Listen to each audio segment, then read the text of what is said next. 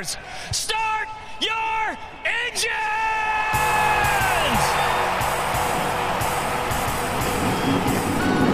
Welcome to the one place everybody wants to be. Victory Lane, your source for news, analysis, discussion, interviews, and more from the world of NASCAR. Now, here's your host, Davey Siegel. Welcome back, party people, to the place everybody wants to be. You know it, you love it. It, of course, is Victory Lane. Today on the show, episode 117, and we have a very special guest once again. Her last name may be King, but she is the queen. Alanis King is on the show. You probably know and have seen her work over the years of motorsports and automotive journalism. She is great, and she has a lot of stories to share. We talked about some serious stuff, but we also got into the weeds on some very, very fun stuff as well. Plus, we'll chat about Eric Almirola's surprise victory at New Hampshire Motor Speedway. But before we do any of that, starting this episode paying homage to maybe not a number 17 in NASCAR, as I asked my dad why he didn't do that, because there's a lot of options. Darrell Waltrip, Matt Kenseth, to name a couple. But instead, he's going across the pond and talking about, instead of 4 wheels, only 2. He'll explain in this week's Way Back segment. Thank you, Duve. We've often lamented that NASCAR drivers don't get enough credit for being athletes. Today, we venture away from NASCAR and across the pond to give props to some of the greatest athletes in the world who, in my opinion, also don't get their full due, at least not here in the States. Today's episode is number 117. The Tour de France was first contested 118 years ago. I know, I'm a week early. Deal with it. Last Sunday marked the conclusion of the 2021 race. It covered a total of 2,121 miles, ridden over 21 stages, and was won for the second year in a row by Croatian Tadej Pogačar. It had crashes that took out some of the favorites. It had surprises in the form of Mark Cavendish, nicknamed the Megs Missile, who wasn't even scheduled to compete in the event, but ended up winning 4 stages to tie the sport's GOAT, Eddie Merckx, for the most stage wins of all time at 34. And it had dominance in the form of Pogačar, who was the equal and then some of all his competitors. He won 2 grueling stages with mountaintop finishes, as well as an individual time trial. And if that wasn't enough, in addition to the yellow jersey and a boatload of cash for the race winner, he also took home the white jersey for Best Young Rider and the polka dot jersey for the race's King of the Mountains. Watching the peloton of riders cruise through France over 3 weeks is as close as I've gotten to visiting the country, but I'll get there. Mama Siegel doesn't share my enthusiasm for the event, and her favorite part every year is when I tell her the race is over. Kachiga! That's all for this week. Back to our host who, in the words of the late great tour commentator Paul Sherwin, will be digging deep into his suitcase of courage to highlight this past week's NASCAR news.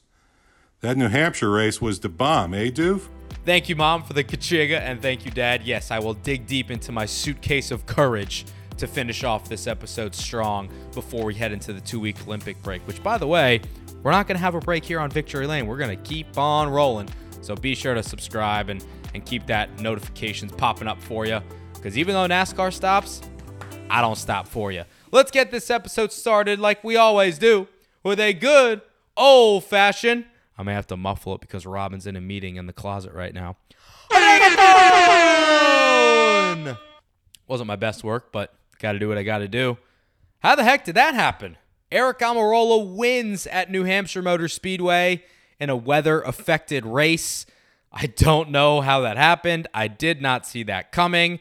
SHR ran real well. Ford ran real well. That's a tongue twister. Put a whooping on him at New Hampshire. I mean, they really did. Eric Almirola, 3rd career win, first on a non-super speedway track. The dude came into the race 27th in the point standings, and now he's in the playoffs. How about that? Double A in victory lane. This is an organization. It's not about just me winning the race today. I mean, there's so many people that it takes to get me to the racetrack to be able to drive the race car. And it's, Booga and I obviously get a lot of the credit as him being the head of the team as the crew chief and me being the driver. But there's so many people back at the shop that it takes to build the cars. And honestly, we've worked so hard this year. Not only because we've been behind and trying to play catch up, but because we've wrecked a lot of race cars. I mean, I've had more DNFs this year in my career this year than I have combined in my entire career.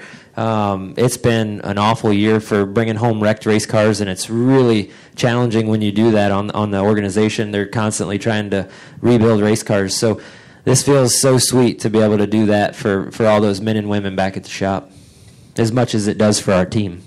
Give a call to Mike Bugaravich as well, the crew chief, whose name I can proudly spell. Look, he's had a long journey to get to this point in the season. He's been a crew chief for a couple different drivers in the Cup Series with Stewart-Haas Racing, and he'll be the first to tell you their season has not been what they imagine, but this win is just what the doctor ordered. To say the least is just almost unreal. I mean, the challenges that this particular team and the organization has been through this year has been a difficult one, to say the least. And you know what? The team never gave up. Eric never gave up. SHR never gave up. Every person back at the shop. There's a lot of frustrated people, and but nobody gave up. And it means a lot. And we go into a day like today, and we're showing up thinking that, man, if we have a top 5, top 10 day, we're getting better, right, and things are going the right way, and an opportunity presented itself to win the race, and it was unbelievable. But it just showed the dedication everybody has and the ability to never give up and keep fighting. And I think we're on the right path as a whole group. We're on the right path. So it all starts with the leadership up top with Greg and everybody else, and the desire to keep hanging banners like we talk about all the time. Got to talk about the race start as well. I mean, it was raining, and they still decided to go, and it was a bad move, they being NASCAR, because Kyle Busch, Martin Truex Jr., hit the wall going into turn 1. It is wet. That's what they were saying on the radio, and NASCAR just did not throw the caution quick enough, took out 2 of the best cars probably of the day before it even really got started for him. Kyle Busch tapped the pace car, showed his displeasure, didn't say what he wanted to say on television because he said it would get him in trouble, but it just was not a good look. And NASCAR admitted their mistake. They, took responsibility for it, for lack of a better term, I guess. But it's not a good look. And Pete Pistone of the Morning Drive of SiriusXM NASCAR Radio had a really good tweet, and I'm paraphrasing here, but he essentially said, I don't know if I'm too comfortable with the trend that I've been seeing of NASCAR pushing the envelope when it comes to safety. You can see the Roval last year with Xfinity, Coda this year with Cup, Texas last year with Cup, and now this at New Hampshire Motor Speedway. And I am also not comfortable with the fact that television may have a huge, huge hand in this and the safety of the sport declining. And again, I'm paraphrasing. You can look up that tweet for yourself. But I agree with him there. I mean, this race should not have been started. The drivers are saying it's wet. The spotters are saying it's wet. You should not have green flag conditions with slick tires on a track like this. Shouldn't happen. Can't happen. But it did happen, and they ended up having a delay, which then meant that they were racing against darkness. So they had to call the race 8 laps early, and, I'm kind of in the middle here because one might say, it's 8 laps. What's 8 laps going to make in terms of a difference of being it dark or light? I mean, it was already pretty dark. You run 4 more minutes. It's 8 laps. It's fine. Well, not if you get a caution and you have to red flag the race and then clean it up. And then when you try to restart the race, there's no daylight to do it. So I understand where NASCAR was coming from, but I still just wish that we could have gotten the full race in just from a traditionalist and a purist perspective, especially the way that the race started. It was not the best day for NASCAR officiating. I'll leave it at that. Other series were in action at New Hampshire as well. Give a call to Ryan Preece. He wins the Modified Tour race at New Hampshire on a pretty wild last lap. He's a wheelman. We know it, past Justin Bonsignor. And even though he's not running full-time on the Modified Tour, he should be, and he showed why. Feels like Daytona. To be honest with you, some people that might not know what New Hampshire means to me and people in New England might not. They might kind of look at me weird. But people up here in New England, Connecticut, Massachusetts, New Hampshire, Vermont, Maine, if you're from this area, this place means a lot to you. You grew up here, and being somebody who's come here since I was a little kid, my grandfather would camp right outside where the main gate is, right behind there. I just have so many memories going up and down the fan zone, and running around here as a kid, and then coming here and racing modified since 2007. This has been that one track that's really eluded me. Christopher Bell comes back down to the Xfinity Series, which he once has dominated with Joe Gibbs Racing, and wins once again in the 54 car for JGR. Chris Gale's the crew chief. All he does is win, man. C. Bell, second win of 2021, first one in the Xfinity Series. This place has been really good to me, and I think it's just all because I've been able to drive really, really fast race cars, whether it was Kyle Busch Motorsports Tundras or Joe Gibbs Racing Camrys and Supras. So just very fortunate to drive really fast race cars, and just glad to be here at JGR. And now we got a 2-week off break for the Olympics. I personally think that this is a good choice, and it's needed for a lot of people in racing. Like, even though people may not want it, I think this is something that people need. And Kevin Harvick said that this week at New Hampshire. I think less is more. I wrote about it this week for NASCAR Mailbox on Front Stretch. Shorten the races, shorten the season, have more breaks because it gets so monotonous. And I get that people should expect a race every Sunday, but at the same time, you got to break things up. So I think this break is good. Before we throw it over to our interview with Alanis King this week, sponsored read once again on the podcast, I want to give a shout out to Rhino Classifieds. Rhino came on the scene recently with a bang, giving away Vaughn Gittin Jr.'s drift truck. Rhino was created by the founder of Racing Junk because he wanted to create a more streamlined buying and selling application that allowed users to just see what they wanted rather than all those ads that get in the way and the random crap that nobody really wants. So head on over to rhino.co and sign up for a free account. Find the car part, race car, classic car, or modified street machine that you're looking for, or post yours. Rhino.co. Classified for racers, built by racers. Interview time! Let's throw it over to Business Insider's Alanis King. She's a Chris Angel enthusiast. You probably know her from Racing Spaces as well. We ran the gamut with Alanis. I will not give a spoiler alert, but I will say I did make her cry in this conversation. It was not a bad thing. It was a good thing. And I literally made her cry, real tears. So I think you guys may want to tune in for this one. She's been around the game for a long, long time, been a friend of mine for a long time as well. And we finally were able to sit down and have a real fun conversation. Talked about a lot of different things. And I'll get out of the way because we ran the gamut on this one. Here is my conversation with the Queen, Alanis King. Pleasure to be joined this week on the pod by an old friend. I feel like whenever I talk to this person, we just reminisce about the good old days before the internet was a mean, evil place, and we were young, dumb, stupid. We didn't know what we didn't know. And now both of us, probably one more than the other, are thriving, and we're trying to do what we can in the real world of motorsports and journalism. It is the one, the only, cat-loving, Chris Angel-obsessed, Racing Space's own, Alanis King. How the heck are you? I was just talking off mic, and we haven't seen each other forever, but it's great to catch up with you again. Oh, yeah, it is so great to catch up with you. I am doing great. I have my cat walking over right now. I'm sure she's about to get in the frame. It's good. Fantastic. She's great. But, I'm just doing my thing, and I am doing well.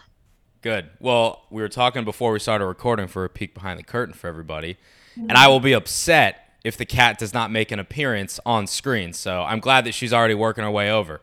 Oh, yeah. No, I was saying earlier that I had a meeting that I had to do earlier right here, and the cat, Portia, she makes an appearance every single time because she loves meetings. She loves video meetings. And the person I was in the meeting with, they were submitting that video to someone else, and they were like, she can't be in it because if I have to edit it, she can't be in one shot and not be in the other shot. Yes, but you don't understand. She won't get down.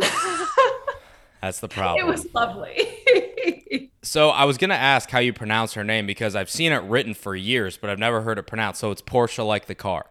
Yes, so it's Portia like the car. When we found her, our older cat, whom we still have, his name is Brutus. And I have this thing where I just name cats after Shakespeare characters.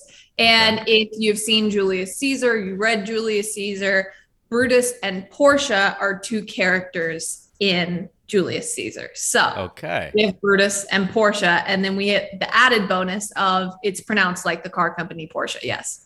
Yeah, so my mind was like, all right, she works in cars, right? Like it's Portia, but nope, just some Shakespeare stuff. That makes sense. Just some weird stuff. Just some weird stuff. People are like, so Portia like the car company, and I'm like, not quite, actually, but kind of, sort of. It's weird every time. You are a big time cat lady though, and you do fully embrace it because, and you can correct me if I'm wrong, but I feel like cat people get a bad rep. Like they're like, oh, they're the weird people. Oh, you're a cat person. Don't really know if I want to associate myself with you. But you're a cat girl through and through, so you don't care what they think. Absolutely. Like I don't think so. I think it's bad to have stigmas of certain pet owners because at the end of the day, there are many, many animals in shelters who need homes. And it's like cats are so loving. I love cats. And you know what?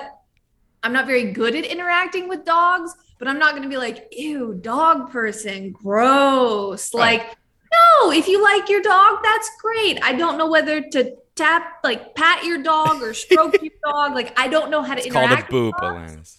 A boop or a pat or whatever. I don't know how to do it, but I will like kind of try. And that's what's important. Does Portia get along with other cats and maybe other dogs? No, she is like very much only child syndrome kind of cat. Well, me too, so I get it. Yes. Yeah, same. She is, when she comes into contact with other animals, she is like, get out of my house. Get out of my house. It's her territory. Yes, it's her territory, and she's very feisty about it. So.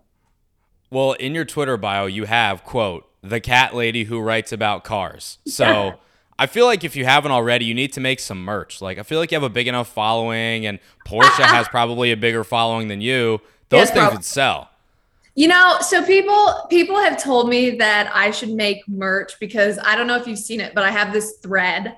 I have my Carman thread where I take all of like the interactions I've had over the course of my career in cars and motorsports, and I form them into a thread where I am the car man. And people really want like stuff related to that because they love that thread. And I honestly love that thread. Every time I get a new idea to add to it, I get so excited. Like, I think one of my favorites I ever posted in my Carman thread was something about like traveling across the world to drive different cars. As I carve through the world's roads, they carve through me, and something about, and my friend, have you ever been to Italy? And something about the women in Italy and their curves and stuff. It was amazing. It was poetry, and I can't produce it right now because I'm not reading it. But man, I sit on those like tweets in that thread, and I'm like, how do I make this so perfect? And I craft them. It is my entire being is making those tweets. It's not easy. Being an influencer is not easy, people. It's not easy to craft this entire persona of Carman. Like, you have to stick with the bit. You really do. I wish I had one in front of me so I could read it. I really do, but I don't want to type on the keyboard and like mess up the recording. It's all right. If everybody that's listening right now, just pop open your phone or go on Twitter or your computer, find the Carman thread and enjoy it. Yes. So Twitter advanced search, just search from my name and put in Carman. And the first one that'll come up, because I have to do this every time I add to the thread. The first one that'll come up is something about like, I'm the manliest of all carmen. I've touched every car and stuff like that. That's the thread.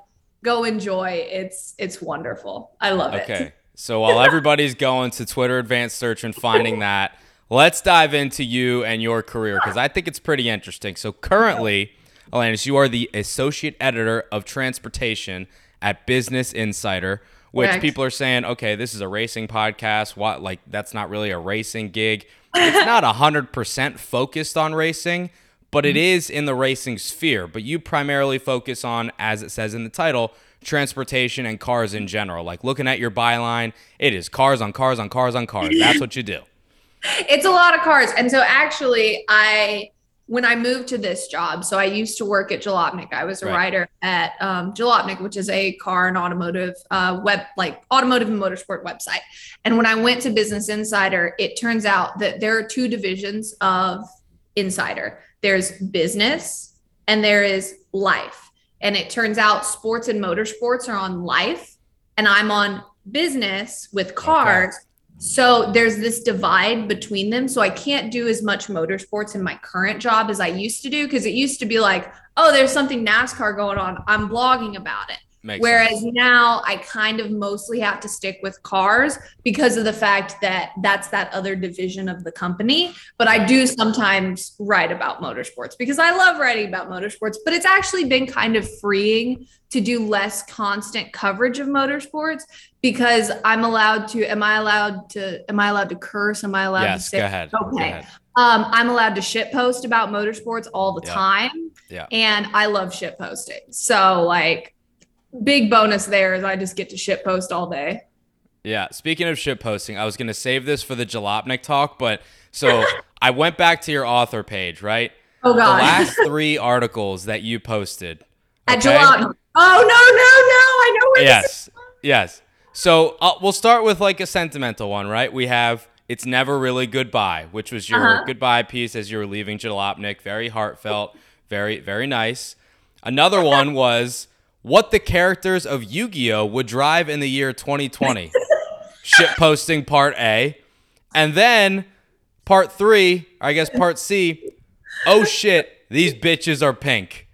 The yellow splitter guards, Dodge Charger, and Challenger owners drive around with were never meant to be fashionable, blah, blah, blah, blah, blah. So shitposting is basically your middle name at this point, and I'm here for it. Just wanted to let that out there. Laughing. Oh my goodness. Oh shit, these bitches are pink. So I was in my last week at Jalopnik, and the story behind that is if you're ever driving around and you see a Dodge Charger or Challenger SRT, those came from the factory with splitter guards, and they're yellow. They're meant to protect the splitters during transport, pretty much, and they're to be taken off by the dealers at the dealerships. So you're not supposed to keep the yellow splitter guards on there. A bunch of people did, and it became a fashion statement to have yellow splitter guards on your Dodge Chargers and Challengers. So when you see that, that is what people are doing. Turns out the designer of these cars, like the Dodge's head designer for the Charger, I'm pretty sure, that made him so mad because he was like, the design for this, and you can Google this, the design for this was not meant to be, you have these yellow things on the splitter. You're not supposed to do that. Those don't stay. Those are for transport. And you are ruining my design. And he was so mad because I remember I was at the launch of the Hellcat wide body for the Charger in California, and he was talking about this. So he was like, we're going to figure out a way to get people to stop leaving these on. So they turned them pink. And I was like, that's people are just going to want to keep that on more. Right. Oh shit, these bitches are pink. They are pink now. Now we're talking. And here's the cat. Yes. Hello, Portia. How are you? But yeah, so they made them pink so that to encourage people to take them off. And I was like, okay, 1, why did you choose pink? That's a little iffy to me. 2, they bought the car from you. It's fine. Like they bought it. You should just be happy that they're getting the car. Like, don't worry about the intricacies of it. Don't worry about it. If they like the splitter guards, you made an accidental like greatness. It's accidental greatness. Just let them do what they want. It's fine. They like it. So did you write that headline? Yeah. Okay. And they probably wouldn't have let me run that like just in general because it was very random, but they were like, okay, this is your last week and it's you're about funny. Yeah, I know. You're about to go to a place that isn't going to let you cuss. And so just go ahead and publish, oh shit, these bitches are pink. And I was like, thanks. It was that's probably like top 5 headlines you've ever written in your life, probably. I'm trying to think of some other ones I've written, but I don't know. I really, really enjoyed the headline freedom I got there to just like be ridiculous, because I love being ridiculous. I love shit posting. And I particularly love when I get to shit post on a platform with a bunch of readers and then like 100,000 people read it. And you're like, LOL. And you get paid for it. And you get paid for it. I don't get paid for my shit posts on Twitter. I just do that for fun. But that was a fun one. Yes. And what the characters of Yu-Gi-Oh would drive, that was beautiful. Yes. I love to get to do that. It seemed like Jalopnik, though, like it was a great fit for you. And you started there when you were still in college. You were there for, I think, 4 or 5 years, maybe even more. About 5 years. And you kind of like learned the internet as you were working there, as you graduated college. And you're like one of the most like Twitter, social media, internet savvy people like in the industry. So as you were like learning it on the fly, Jalopnik gave you a lot of freedom to kind of write what you want, do what you want, how you wanted to do it, shit post to your heart's content. So that, I'm sure, probably made leaving for Business Insider a little bit more difficult. It was hard because I am very much built for, there's my alarm that I set at the wrong time. What's that alarm for? For you. And I set it at the wrong time. Sorry about that. 2:17 p.m. Time to start. 17 p.m. We started 17 minutes ago. Oops.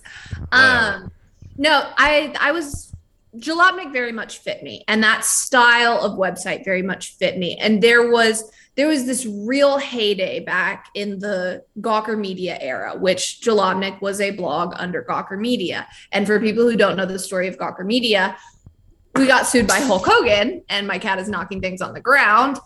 We got sued by Hulk Hogan, and then we went through a bunch of iterations pretty much after that. I'm going to pick this stuff up because she's going to make noise.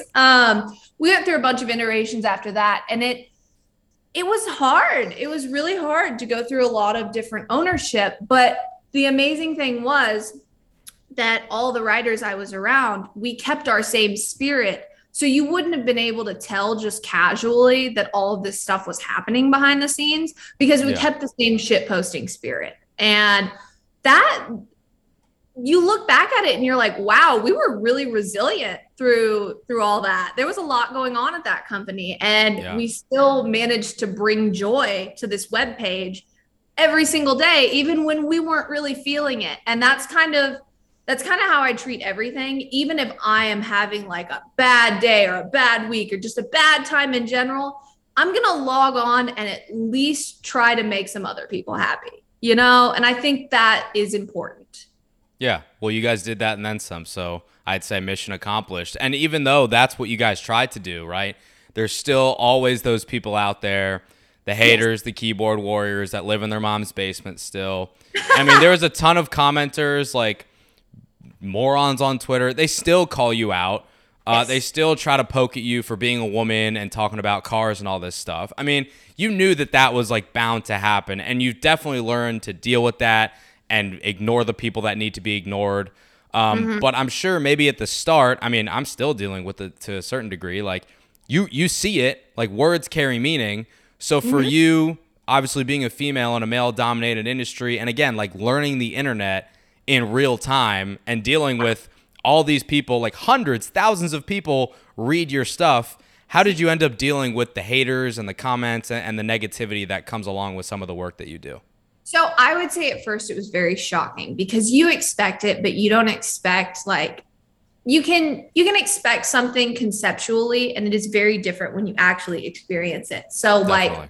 When I first got there, obviously I was a sophomore in college, and I had been on the internet, but it wasn't like I was just like, I had this huge high profile platform pretty much where when you make mistakes, everyone can see those mistakes. Like that is very, very hard. And also when you share an opinion that maybe everyone doesn't agree with, people take it very far. And like, here's the deal.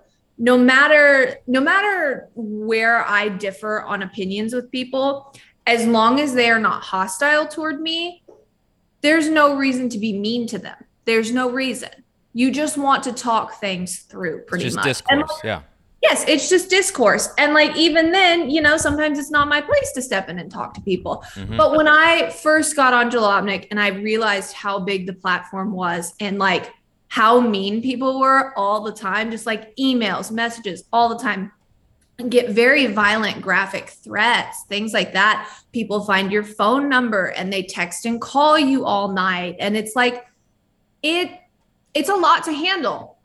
It's especially a lot to handle. And I don't think a lot of people realize even the lesser stuff that you wouldn't consider awful. Like, I see all of those Reddit threads where people talk really, like, they say really, really mean things about me. And it's like, I see those. I've gotten to the point where I don't care. Like, it's whatever. I've been on the internet for a long time. You're a vet.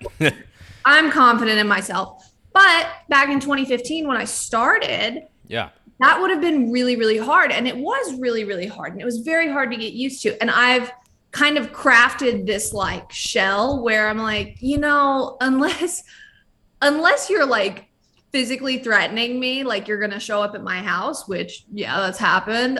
People have threatened that kind of thing before. Unless you pose a serious threat, I don't really care. Or if I actually mess up, that does bother me. I don't like to mess up. I don't really care. But I do understand that not everyone is like me. And I find it very unfortunate that people still talk about people the way they do and act the way they do online, not knowing who is on the receiving end of that. And that is very, very unfortunate to me. Like, someone could be going through something very difficult. People only see my shit posts. People don't know what's actually going on in my day-to-day life. Yeah. If you hit me with something like a graphic, horrible, violent threat, and something really terrible is going on in my life, that's going to make a bigger impact than it would if I was just chilling, Yeah. And people do not consider that there are people on the other end of that. And I just find that so unfortunate. I really do. Well, it's the classic thing where it's like, somebody tweets somebody and says, let's take a driver, for example, right? Let's just say Kyle Busch, because he's the villain in NASCAR right now. Today he was twerking, so that's true. Yes, he was twerking in the Bahamas or wherever he was. Yeah. He was dancing. But for real, so everybody hates him, right? Somebody tweets at him and says, "You're terrible. You wrecked my driver. I hope that you and Samantha never are able to have another kid again." That is the kind of, so that people know that is a trigger for those two. That's what I'm saying. That is a source of trauma for them and something that is very difficult for them. And it's like, you know what? On a normal day, Kyle Busch gets a million tweets. But if there is something going on in his life on that day and you send that to him, that could have so much more impact than it normally would. And it's like, people just don't think about what they would feel if a similar situation happened to them. Like put yourself in somebody else's shoes. And I guarantee you there's hundreds of thousands of people that have typed out something like that and then said, you know what, I'm not going to send that just because bad things come of it. But then for the hundreds of thousands of people that don't, there's that one person that does. And then you always remember the one negative thing rather than the hundreds of positive things. So it's just people don't think about the receiving end of what they're saying because words carry meaning. And I can remember some of the more specific things I've gotten and some of the more graphic things I've gotten and some of the just the heavier things I've gotten. And it's you think about it and you're like, why would you send that to someone? It's the kind of thing that I literally could not say to you right now without going through a list of trigger warnings due to who might be watching. Those are the kinds of things I get. And it's like, y'all, come on. Come on. Let's not. Just relax. I don't understand why people do it. I'm never going to understand that type of stuff. But that's a very real thing, though. So, I mean, as that's happening, right? Mm-hmm. I don't know if he was your husband at the time, but your fiance, boyfriend, now your husband, you're sharing these things with him, I assume. I mean, what is his reaction? Because these threats that you are alluding to, they involve him. Yes, sometimes they do. He in general, so in our relationship, he is very much the, okay, let's sit down and look at this from a logical perspective. And let's see, like, could these people actually find our house? Could they do this? Like, and if not, let's maybe just put it behind us. You know, he is very methodical. He looks at things just from a third party perspective, even if they involve him. And I really do appreciate that from him because of the fact that, like me, I am extremely online. I'm online all the time. Him, he does not have a presence, you know, he does not have a presence online. And that really helps. Like, even I'll give an example. I had a McLaren 720S a couple of weeks ago, and we parked it in the garage next to our Mazda Speed Miata. He really wanted to post a picture of it on the Miata subreddit and be like, finally found my dream Miata. And the McLaren is in the background, like in the garage, because that would be hilarious.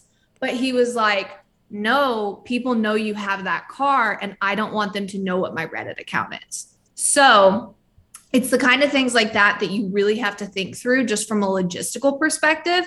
Yeah. How do we keep our footprint as small as possible? And they have services where you can get like people's information removed from the internet, subscription services, and a lot of journalism companies provide that to their reporters. I've had my stuff removed from the internet. I've had my mom's removed. My husband has a much more common name, so it's not as important. But I've had that kind of stuff done because, like, I'll give an example. When I wrote a story about Barstool Sports a couple of years ago, the fandom for Barstool Sports is that kind of fandom.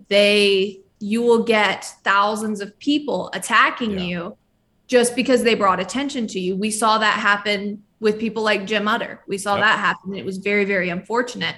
I did not want, a lot of those people are just doing it because they like, that's what they do. But I did not want there to be that one person who's actually serious and then be able to find my information and dox me, because that has happened before. People have been doxed by Barstool Sports fans. And so I got everyone's information removed from the internet to try to protect my family members and myself. And that's the kind of stuff you have to do. And it's like, I shouldn't have to do this, but I do. And it's unfortunate. Yeah, it really is. I mean, it sucks that that's the situation that, you know, you're in at certain points, but it just shows that there's like a lot, not to get too deep because I want to keep this lighthearted, but I mean, don't worry about it. Sorry. I know. It's just like, it shows that there's a lot of work left to do for society to just like get with the frickin' program here. Like, just be a decent person. It doesn't cost you anything. You know what I mean? It's just, it's sad. But thank you for sharing that stuff, because I know it's kind of like deep stuff, you know? Okay, so again, people are saying Alanis doesn't really work in racing anymore. Why is she on the show? Well, she did, and she still kind of does. So you had some work done at Speed Sport, Auto Week, some other places here and there. You went to Texas earlier this year. Like, you're still around. You still talk to people in racing. When, though, did you kind of shift your focus in terms of your journalistic career from into the racing world, you know, going that route, like deep into it, to more of the car enthusiast type of role and appealing to that type of reader? Like, was it a conscious decision, or was it more so just Jalopnik / Business Insider wanted you to go a certain way? How did that situation work out for you? So I would say your job is very much determined by where you work. And when I was at Jalopnik, it was like I did a very equal mix of automotive and motorsport. When I came to Business Insider, that was not part of the job description that I took. It was transportation, because of the fact that our newsroom is like one side and the other. And so I'm not connected with that sports side. And I was like, you know, I think I can do that. And I think it will be kind of nice to step away from motorsports, at least for a little while, because you can hear my cat opening cabinets. It's lovely.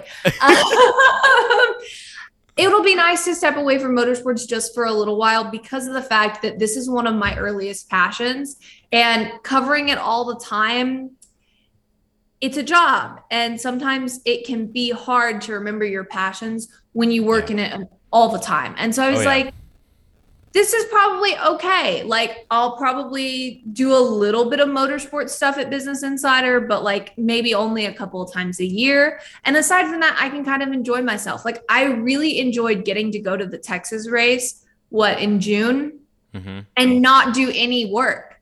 Like I just went and screwed around. And I haven't gotten to do that since probably like 2014 or something. I'm jealous.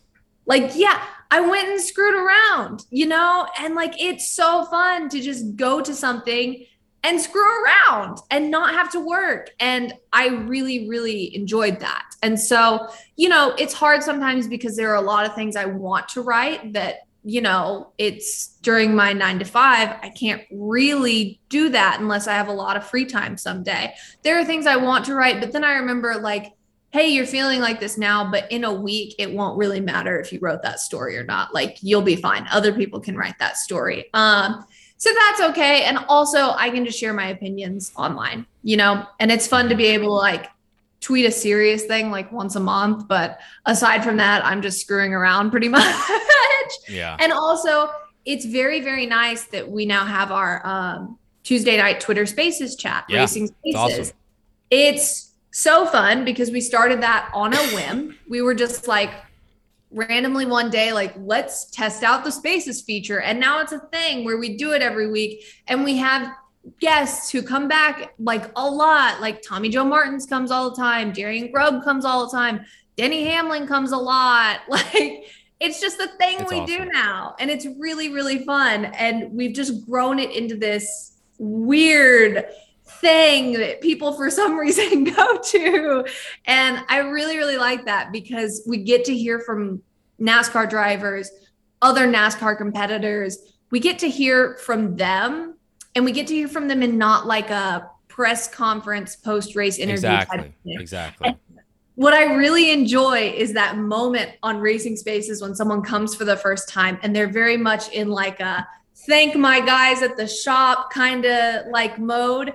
And then we get them out of it and you can hear the moment they shift. And it's so fun. Like we learned Tommy Joe does Dungeons and Dragons every Tuesday. Like we learn stuff like this that's so fun. And we had one whole episode where we talked about Tommy Joe writing screenplays, stuff like that. You're just like, this is so fun. And every week I ask NASCAR drivers how hot they think Chris Angel is. And they're like, what? And I'm like, what? And then they tell me. And it's so fun. It's a great question. No, I love it. And like I've only been able to tune in like 1 or 2 times to Spaces because Tuesday nights I have work and I can like never tune in. But I'm always just following on Twitter and I see Bozy tweeting, I see Megan tweeting, I see Brad's on, I see Tommy Joe's on, I see Denny's on talking about chart. I'm like, this is great. And it just started organically from a few friends coming together and saying, let's try it out. And now it's every Tuesday at 8:30. Like, who had the initial idea? Like, did somebody approach you? Did you approach somebody? How did it start? So it was actually Bozy and Rebecca. So 2 of our hosts, Bozy and Rebecca Faust. They were like, let's test out this feature. And since everyone's talking about boot cut versus scrunchy pant fire suits this week, let's just debate. Yeah, we call them scrunchy pants because like what else do you call them? I don't know. It has cuppy car vibes. Yes, exactly. Cuppy car, scrunchy pants, like stuff like that. Yes. So we debated that and it turned out all these people came and we were like, so do we want to do that again next week? And then we did, and it just became a thing. We created a Twitter account. We've been doing this for like, I don't know, 3 months maybe. And we have like 1,500 followers on the Twitter account for Racing Spaces. Like it's awesome. It's so weird.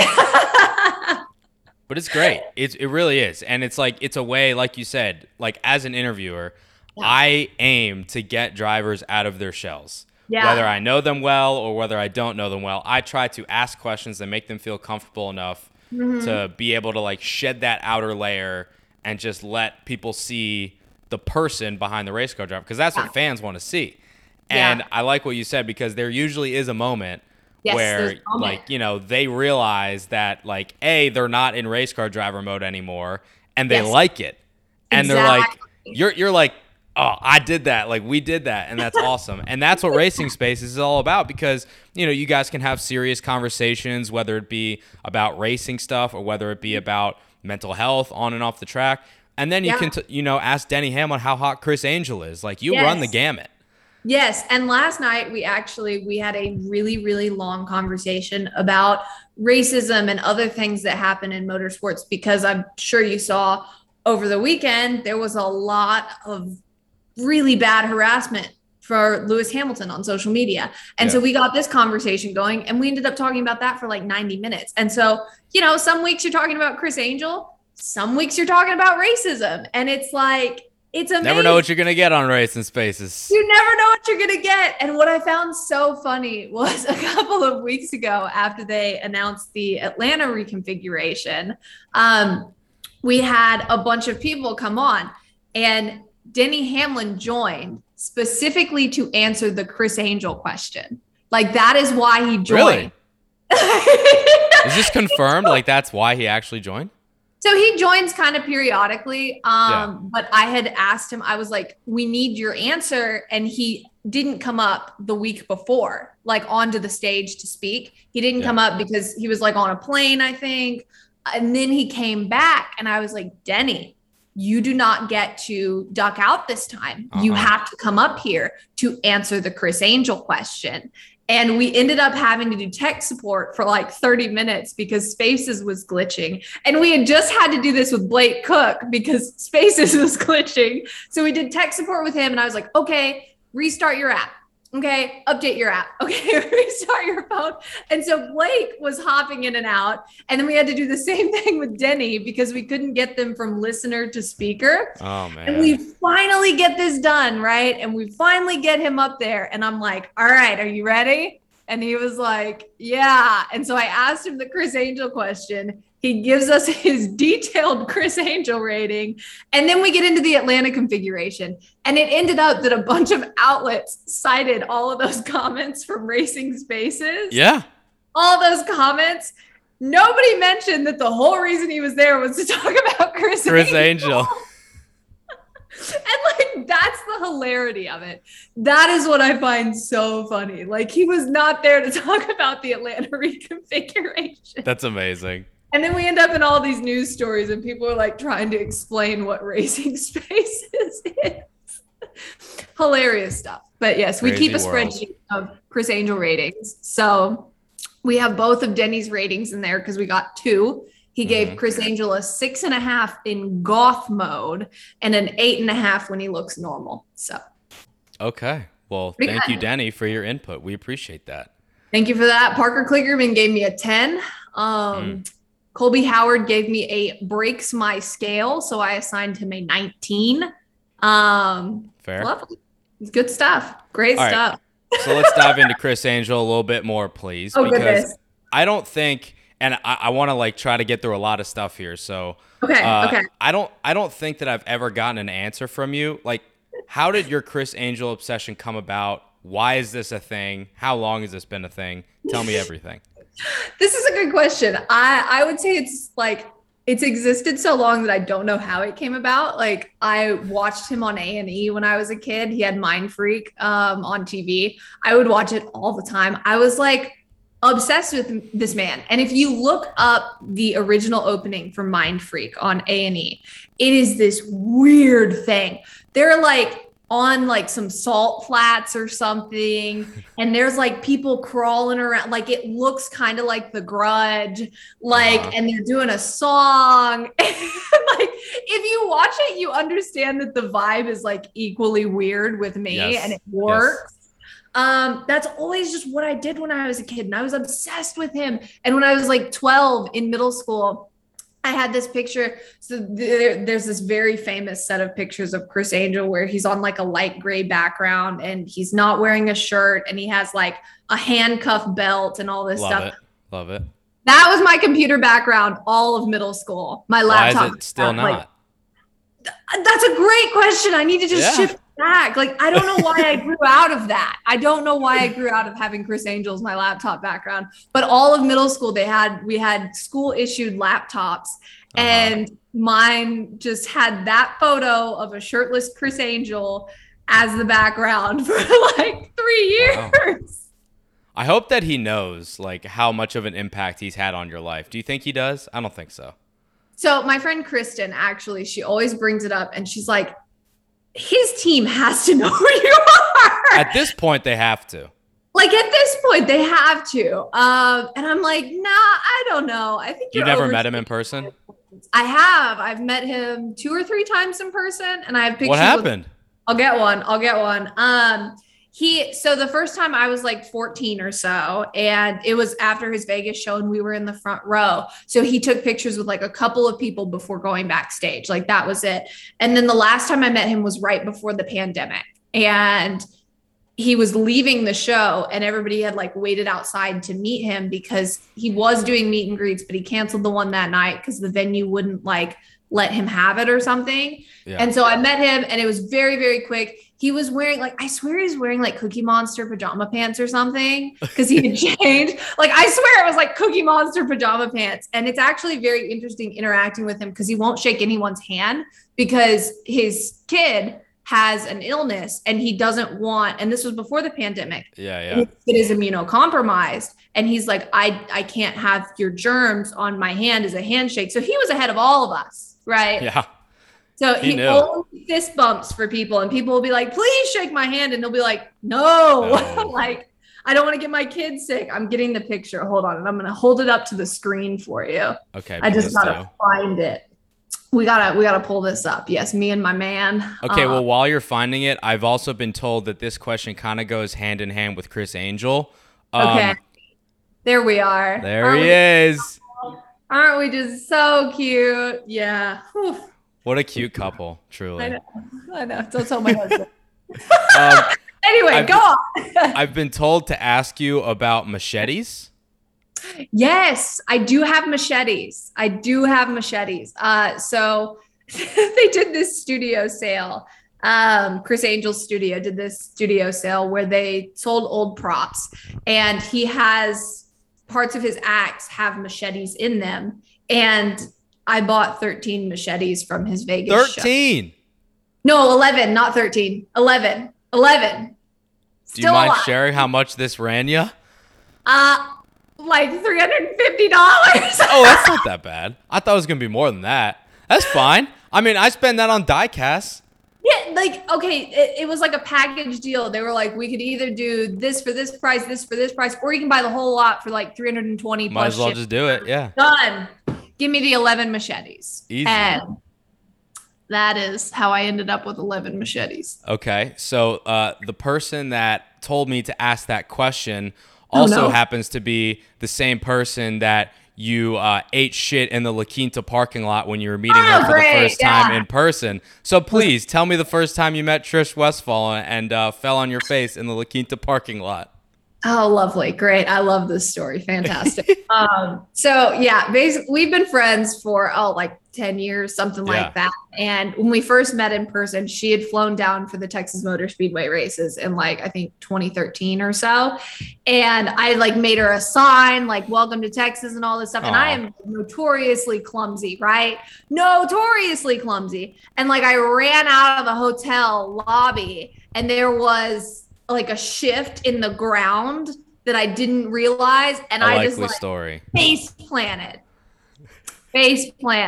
And I actually ripped all the skin off of my hand. Like I had this giant thing on my palms. The first time you're meeting her in person, you're like, hi. And you're just bleeding out. I ripped my pants and I was bleeding. So within 5 minutes, we were in the hotel room. I didn't have pants on. I was bleeding everywhere. Like, oh my it was God. lovely. I like my pants were ripped. There was blood everywhere. Like it was an event. It was really an event.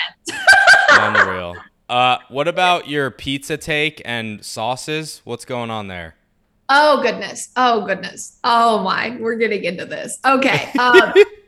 My pizza take was also a blog that was on Jalopnik. I don't know how that made it on Jalopnik, but it did. Don't question it. Don't question it. It's just there. My take is that pizza is not a meal. It is absolutely not a meal. What is it? It's just a thing that exists. You cannot have a meal with pizza because of the fact that pizza never makes you feel full or satisfied. You just haven't had enough pizza. Okay, well, maybe, but you can't feel it's not satisfied. a maybe. You just haven't had enough pizza. Take it from somebody that's overweight. You have not had enough pizza. A meal has a main course and sides. when you have pizza, the only kind of side you can have is either pepperoni rolls, which is more pizza, or a salad. And I don't believe in sandwich vegetables. That's not true. You could have fries. You could have ranch. Absolutely A ranch not. cup could be a side. No, absolutely not. Absolutely Breadsticks? not. No, Pasta? No, that's basically pizza. What? Basically pizza? It's You don't bread boil and pizza. sauce. It's bread and sauce. Wow, Basically. this is a take. I will say this. And you can't. Salads are bad because salads are sandwich vegetables, and I don't eat sandwich vegetables because that's disgusting. And I used to have like this. I used to have like this insecurity about not eating salads. So if I went somewhere and like the salad was included, I would try to eat it to not look weird. Well, we're more alike than we think because I had my first salad like 3 years ago. It was terrible, right? Yeah, I mean it's not great. I'm not gonna go out of my way. It's terrible, and I don't even pretend to eat it. I'm like, I don't do green things that are not cooked. Like I don't do even some green things that are cooked. But if they're not cooked, I'm not eating it. No, that's a sandwich vegetable, and I don't do sandwich vegetables. Sandwich vegetable. Okay. Bring me the 7-year-old special when you bring me my sandwich or my burger. So, like, I guess then a meal to you, what constitutes a meal is like a beginning, a middle, and an end. Yes. Like it needs like a story arc. It needs a story arc, and pizza does not have a story arc. So And fast that's food is not a meal? I mean, fast food has a story arc. Like you can get like a burger, a drink, and then like, Yes. I don't know, something else. and like some fries or something. That is a story arc. Okay, right there. okay, hear me out. What if you went to a restaurant, Okay. you got an appetizer, let's say, Okay. I don't know, mozzarella sticks, and then That's you just got more like pizza. how is a mozzarella stick pizza? Cheese. And Okay, you just get okay, more cheese excuse on me. the pizza. Let's call it loaded baked potato skins or whatever. Okay, is that Fine. pizza? I mean, it has cheese on it. It's not. Okay. Hey, okay, here you go. How about you get an appetizer of fries? Just potato and salt. Absolutely. Love Okay. that. Then you get an individual like I don't know, 10-inch pizza for your main, and then you get ice cream as dessert. What's that? It still involves pizza. So It's you're just- so you just don't like pizza because No. I just explained to you a meal that included pizza as the main Hey, course, which but- I think if I pull the tape, you said pizza does not have a side or an appetizer or whatever, it's the main course. Fries are not a suitable side for pizza. It's not, Fries it's the are- app. And that is still not a side. Do you see what Do I'm you saying? need a side with your main? Yes. It's just how it works. Okay, I'm gonna stop you right there because this kind of ties into your chain restaurant obsessions, right? Oh no. I've done my research, as you can tell. This is just this is just a roasting session. No. The pizza is the only thing that I will disagree with you on. I like Okay. chain restaurants. Can you give Love me chain like your Mount Rushmore? Like, are we talking TGI Fridays? Are we talking? Oh no. Mm-mm. Oh no. Okay. Well, No, please enlighten me. Chili's is amazing. Of I love course. the Times Square Olive Garden. That's amazing. That's I your love- location on Twitter, isn't it? Yes, and that is my location on Twitter. Before And you no go one any ever farther? notices that Can my I- location. Can I tell you on something? Twitter. Yes, I've never been to Olive Garden. you should go. You should go to the Times Square Olive Garden. I'll buy my flight. Specifically, and yes, no one ever notices that my location on Twitter is Olive Garden, Times Square. I did Like, notice that. How? I love that. I'm the I love first that one. No one notices. Yes. No one ever notices it. But I would say Okay, so you got absolutely. Olive Garden, you got Chili's. Chili's, and IHOP. IHOP is amazing, but Love only for dinner, not IHOP. breakfast. I don't do breakfast at IHOP, only dinner. Really? Yes, only dinner. And I also think Buffalo Wild Wings has like this giant slice of cake. Oh my goodness. Woof. Oh, the Cheesecake Factory is too expensive. yeah. Someone else is paying for it. I'm Yeah. going. Cheesecake It just is- has so many options. Oh, it is so expensive. But if I'm not paying, I'm there. I am absolutely there. 100%. Have you seen the iconic Vine of the guy where he's like, "Hi, welcome to Chili's"? You Yes. seen that one? Yeah. Yes. That's have what I seen that. associate with Oh. Chili's. Now I'll associate you with Chili's, so you're welcome. Thank you. I appreciate that. No, I had a thing earlier which is going to get submitted to people who I do not know, and it's going to be great. The interviewer said, "What would you do if you saw Chris Angel at the Times Square Olive Garden?" And I was like, I'm getting emotional. And he was carrying a Chili's carryout bag. I just that makes me emotional. I see real tears right now. It makes me emotional. Okay, for all of you that are listening, I'm actually not kidding. I think you're actually tearing up. I'm not joking. I really am. It makes me emotional. Oh my God. We need to make this happen. I'm not joking. If I saw Chris Angel, she's actually crying. She's blushing and her eyes are welled with tears right now. Oh man, I was not expecting that question this morning, and I was just oh, I would die. I would die. Okay, man. Let's move on. I don't want to make you cry anymore. Wow. Okay, didn't expect you to cry on this show, but here we are. Okay. I got 10 more minutes, but I gotta touch on an amazing series. Neat stuff in cool cars. It was so fun, so awesome. I feel like I discovered it too late in the going, but when I was prepping for the interview this morning, I went back and I binged some of them. You took your mom drag racing at Texas Motor Speedway in her Hyundai Genesis. Spoiler alert, you lost. I did lose, you rode in a monster truck. You were in Robo. No, that's what I mean. Yeah, you drove a monster truck. You were in Robosaurus. You were on a MotoGP motorcycle. You rode with Sebastian Vettel. This is the greatest series created. Yeah, it was certainly interesting. I took my mom off-roading one time, and we went to an off-road course in Texas called Texplex, and it has jumps and so the off-road course, there's this giant hill and there's a jump, and then it sinks way far down. Then there's a sharp left-hand turn at the bottom of it. And then you go up into this thing that's basically a bowl turn. It is crazy. It is super high banked. You're basically sideways, and then you come back down it. Amazing course. It was so fun. Wow. Now I'm just sitting here sending this off-road vehicle over these jumps and just whipping into these turns, and my mom's like, "We are gonna die. We are gonna die. We are gonna die. We are gonna die. We are gonna die." And I'm like, "Yes, we are." Did you guys flip it all? No, I did not. I You're a good driver. I was not bad at that. And yeah, we did drag racing, and I drove a Monster Jam truck. That was really cool. And I forgot the driver's name, but he gave you a tooth. Yes, he did. He gave me a tooth. Do you still have it?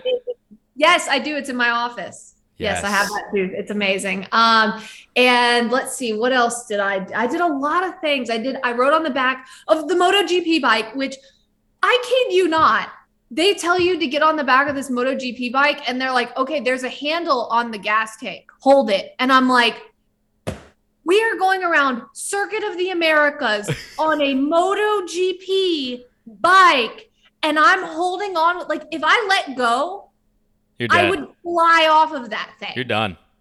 Yes. And if you've ever watched, let's see, MotoGP, it was a Moto America. Sorry. If you ever watched MotoGP or Moto America, crashes are ridiculous. Their lean in the corners is this is the ground and this is them. And my knee is this far off the ground, and I'm like, this is where I die. Today is the day I die. Today is the day I die. But I refuse to tap out. I don't even think I can take my hand off of this without dying. But today is definitely the day I die. How fast did you end up going? I could have sworn it was 170 or something. It's fast. Today, that was the day that I thought I was going to die. Yeah. I am not joking when I say that. But it went fine. Other people did it too. I don't know why or how. I was there. I was being put up to that by my bosses. And yeah, I did a lot of wild stuff for those video series. And I tell you, I loved driving that Monster Jam truck. That was fun. It looked really, really cool. Everybody loves Monster Jam. You can't hate it. All right, I got two more quick ones, and I'll let you go.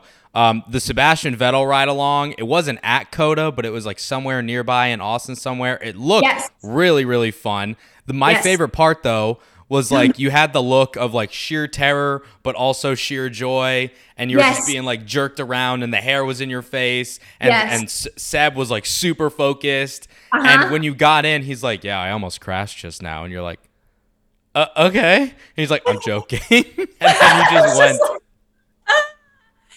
So I would say that was what, 2015 US Grand Prix or something. Yeah, I was at a track near Circuit of the Americas in Austin. And that was when I was very, very early on in just like getting experience in cars. At this point, I do a lot of ride-alongs, like I do a few track days a year myself where I'm driving on the track, and often like you'll do a passenger seat ride just to learn the track, and then you'll go out on the track and do your track days. This was legit though.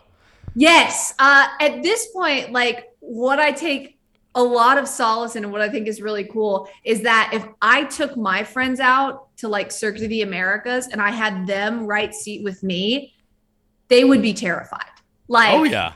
Like I am so proud of the fact that I could terrify people on a racetrack. Like it's a lot of power.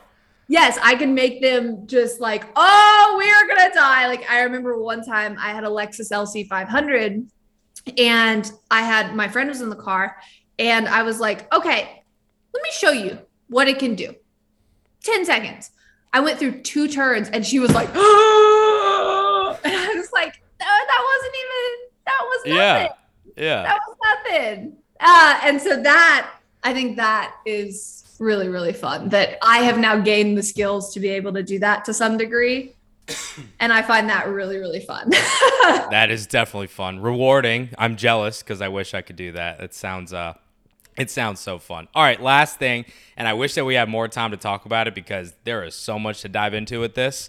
And it's a bit of like a serious note, but you are about to be a published author because you and Elizabeth Blackstock, Rich Energy, the book, that is coming next year to bookshelves and websites near you. Precursor, like quick 411, Rich Energy, Williams Story, the Formula One sponsor for Haas. Who the hell knows where the hell that guy's ideas come from, and money too. I don't know what the hell is going to go on in this book, but I know that I'm going to have to read it. So in a minute or two, can you pitch me on how this idea got started and what the process has been like putting this project together? Yeah, so we got reached out to by an agent who was like, I read this story that you did, because if you remember back in early 2019, people were like, what is Rich Energy? We are so confused, but no one was writing stories about it. Like in general, people were kind of just ignoring it. Like writers, journalists, reporters were just kind of ignoring it. And Elizabeth and I in early 2019, when they were in the series with Haas, we were like, we need to figure out what's going on. So we did this whole thing where we looked up all the stuff about them, found out everything, did interviews with William Story, who's the CEO, did all this stuff. And we wrote the original story that was what you find when you look into Rich Energy, the mystery sponsor of America's Formula One team. And a book agent read that and was like, I find this fascinating. Like, I think we should do a book about it. So Elizabeth and I have almost the entire book written. We are about 70,000 words in, and we are starting interviews. And all of those words are fact checked twice, separate from writing them. And you fact check as you write, and then you do a separate fact check and another separate fact check. So we have about 70,000 words of that done. And now we're starting on interviews, and the stuff we have found is wild. It is. I read this stuff back and I'm like, are you joking? Is this for real? Did this really happen? Just the wildest stuff, just lawsuits, all these ridiculous tweets, all of this, like just so much drama. And the sponsorship only lasted, they parted ways in September before the season ended in November. And it was very public, and it was very like kind of embarrassing. And it's a fascinating story. It really is. And we talk some about other sponsors that have had like weird vibes in the past. We talk about the times Formula One teams Formula One teams have fallen for Nigerian prince scams. They fell for one guy who pretended to be Saudi Arabian royalty and like rented chateaus to pretend he was rich. I can't wait to read this. Fascinating stuff. It's the weirdest thing. There's a whole thing about Earth Water in it. If you remember Earth Water and I remember. Racing, Earth Water is a whole thing. Like, there's so much in there. It's so funny. Well, I cannot wait to read it, and I know that you and Elizabeth are going to do a great job with it. I wish that we could talk about that more, but hey, maybe when the book comes out, we'll get you back on and we'll talk about that a little bit more. What do you say? Would love to. I cannot wait. All right. Alanis has got a little taste for us, so she's going to read us a passage from the book, Rich Energy, the book, coming next year to get you all primed up and hyped up for it. What we got? Okay, so this is actually like the very, very beginning of it, like the first chapter, first like 8 paragraphs or so. It goes like this, and I'm going to look to the side because I'm reading it off of this computer. So, William Story is like any other person trying to take over the world. If you listen to him long enough, you'll start to believe him. But the numbers, they'll say he's full of it. Story, who founded British energy drink company Rich Energy in 2015, doesn't look like most CEOs, nor does he act like them. His coarse, wavy hair drapes midway down his chest alongside a beard of the same length, both of which are a dark brown at the root that trickles to a near blonde at the tips, with threads of gray woven in between. Story regularly leaves both unkempt in a way most would equate with a stereotypical Harley-Davidson enthusiast, styling only the roots of his fading hairline by smoothing them back past the crown of his head. In less formal settings, the same hairstyle is often worn with black and gold company swag and reflective face-hugging sports sunglasses, fitting of any dad heading out for a day on the lake. When Story talks, his gray blue eyes stare you straight down. His attention doesn't divert, and his tone almost never changes. The only thing that really moves, aside from an occasional demonstration with his hands, is his beard, which almost entirely engulfs the calm motions of his mouth. There's a hint of rasp in his voice. It's low but not deep, touched by a subtle British accent. He rarely emphasizes his words because he rarely feels the need to. When he does, it comes with a raise of the eyebrow and a swish of the hand, and is likely paired with one of his favorite words: premium, brand, British, strategy, superb, platform, fantastic, absolutely, obviously. He has an international business, he'll say, and everything is a natural evolution. And the energy drink he's trying to sell you and the rest of the world is made only with the highest quality ingredients. He goes on to the next topic without telling you what those ingredients are. Story's product is a market leader, he'll tell you. And his small British startup is going against the Red Bulls of the world, like David taking on Goliath. The people who need to know the startup is legitimate do know, and they also know its products are head and shoulders above the rest. Everyone else is just a doubter. And Story will tell you, doubters will be proven wrong in due time. He just won't tell you how. Story doesn't want to focus on the now or on the hard questions. When something might possibly inconvenience him or his narrative, such as asking how his startup squirmed onto the world stage of racing with a $20 million annual sponsorship deal, but $770 in the bank, or mentioning how he has a history of failed businesses. He'll quickly pivot the conversation to the future. It's a bright future at that. A failure to also focus on that future will make you a doubter. And you know what happens to doubters, because Story is convinced his company will come out the other end in a better position than before. Somehow. His product exudes the same energy he does, confident and perhaps overly so. Its black can is accented only by one color, gold, and a sleek geometric deer head stretches nearly half of the can's height. The deer's antlers reach as sharp of a point as its chin, with rich spelled above and energy below in one of those faux futuristic fonts, perfect for a movie staged on a space station 500 years from now. William Story knows he's great and knows he's destined for greatness. His truth might not be the truth, but that doesn't matter. He sees himself as the next big thing, the Elon Musk of energy drinks. So convinced of his vision that regardless of what reality says, he's going to make you convinced of it too, so long as you don't actually run the numbers or check the facts for yourself. And that right there is where the Haas Formula One team went wrong. And that's the opening. Wow. It's almost like you should have a career with writing or something. It's almost like I should write stuff, right? That is good stuff. Man.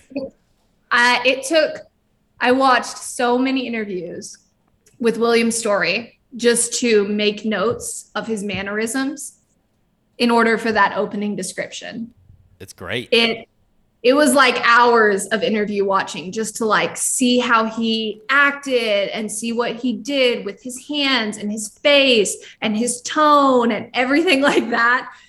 I had to watch so many. The end of that is what we call a tease, people. And Yes. that is what we love to hear. Rich Energy, the book, 2022. I can't wait to buy it. I can't wait to read it. I'm really excited. It's been a lot of fun to put together, and I'm hoping people like it. That's all you can hope. Next time, I will try not to make you cry thinking about your dream scenario with Chris Angel in the Times Square Olive Garden. But no, seriously, this was so fun. I'm glad I got to catch up with you. I'm sorry I made you cry. I'm glad Portia came and said hello, and we'll do it again soon. So thank you very much, Alanis. Absolutely. Thank you. And we're back. Big thank you to Alanis for all the time and for giving us that quick excerpt of Rich Energy, the book. Like, I literally got goosebumps when I was listening to that, especially the end. She and Elizabeth are going to do a great job. I can't wait to read that. And no, that is not a paid advertisement. I'm genuinely just excited to read the thing and see the behind-the-scenes aspects of William's story and Rich Energy. So, Alanis, thank you. Sorry I made you cry. And next time I go to, or I guess for the first time that I go to Olive Garden, I will let you know how it is. We got no race to preview this week because it's the Olympic break, of course. So watch the Olympics. Go on vacation with your family, your boyfriend, your girlfriend, your significant other, whatever. Just relax, sit back, and enjoy yourself. Lug nuts of the week. Cue that funky music, white boy. NASCAR and Penn National Gaming have expanded their partnership in the state of Arizona. That's significant because Phoenix Raceway hosts the finale. State Water Heaters is sponsoring Jeb Burton at Richmond. Blacktop Mojo is sponsoring Kyle Tilley at Indianapolis Motor Speedway. Kevin Whitaker Chevrolet is doing the same with Jeremy Clements Racing at Watkins Glen. And Chris Lane is going to have a concert pre-race for the regular season finale at Daytona International Speedway. Penalties from New Hampshire. Penske's Todd Gordon and Trackhouse's Travis Mack have each been fined $10,000 for loose lug nuts. Next-gen car chassis are being delivered to teams this week. NASCAR got the results from the safety board, and they deemed that acceptable to start handing out the chassis so teams can finally get to work. Of course, it comes when the off weekend's happening because, of course, it does. Congratulations to Austin and Ashlyn Hill. They welcomed a baby boy to their lives, so congratulations to the new mom and dad. Of course, right after the podcast dropped last week, we had the Austin Cindric to the 2, Harrison Burton to the 21, Matt DiBenedetto out at the end of the season announcement become official from Penske. So obviously we wanted to hit on that with lug nuts. Just a quick takeaway. Matt DiBenedetto, it seems like he may be playing the victim. I don't know if that's what he meant to come off as, giving him the benefit of the doubt. But it doesn't look great because he was told a year ago that he wouldn't be back. And Roger Penske said as much on Sirius XM NASCAR radio this week. So it makes sense to put Cindric in the 2. It makes sense to get a young driver in Harrison Burton in the 21. And for Matt DiBenedetto, he just has not had the results. So even though he's a great guy and he's a good race car driver, they gave him his time, and his time is up. And since the 2 car is now being filled by Austin Cindric, that of course means Brad Keselowski and Roush Fenway Racing's announcement has become official. He will drive the 6 car next year and have a partial ownership stake in Roush Fenway Racing. The worst kept secret in the entire sport of NASCAR, maybe sports in general, has now officially become official. So congrats to Brad, congrats to the Cat in the Hat, congrats to Steve Newmark, everybody over there that had a hand in the announcement. Exciting stuff for all. That'll wrap things up for episode 117 of Victory Lane 2.0. If you guys like what you heard here today, please do me a favor. Leave a rating and review. Subscribe to the podcast. We're available on iTunes, Spotify, Google, SoundCloud. Wherever you get your pods, we should be available there for your consumption. Until next time, we'll have another guest on from the NASCAR world. Got a couple guests lined up in the can, knocking on wood. And again, no racing this week. or next week. So sit back, relax, and just enjoy yourselves. Peace and love, my dudes. We'll catch you on the flip side.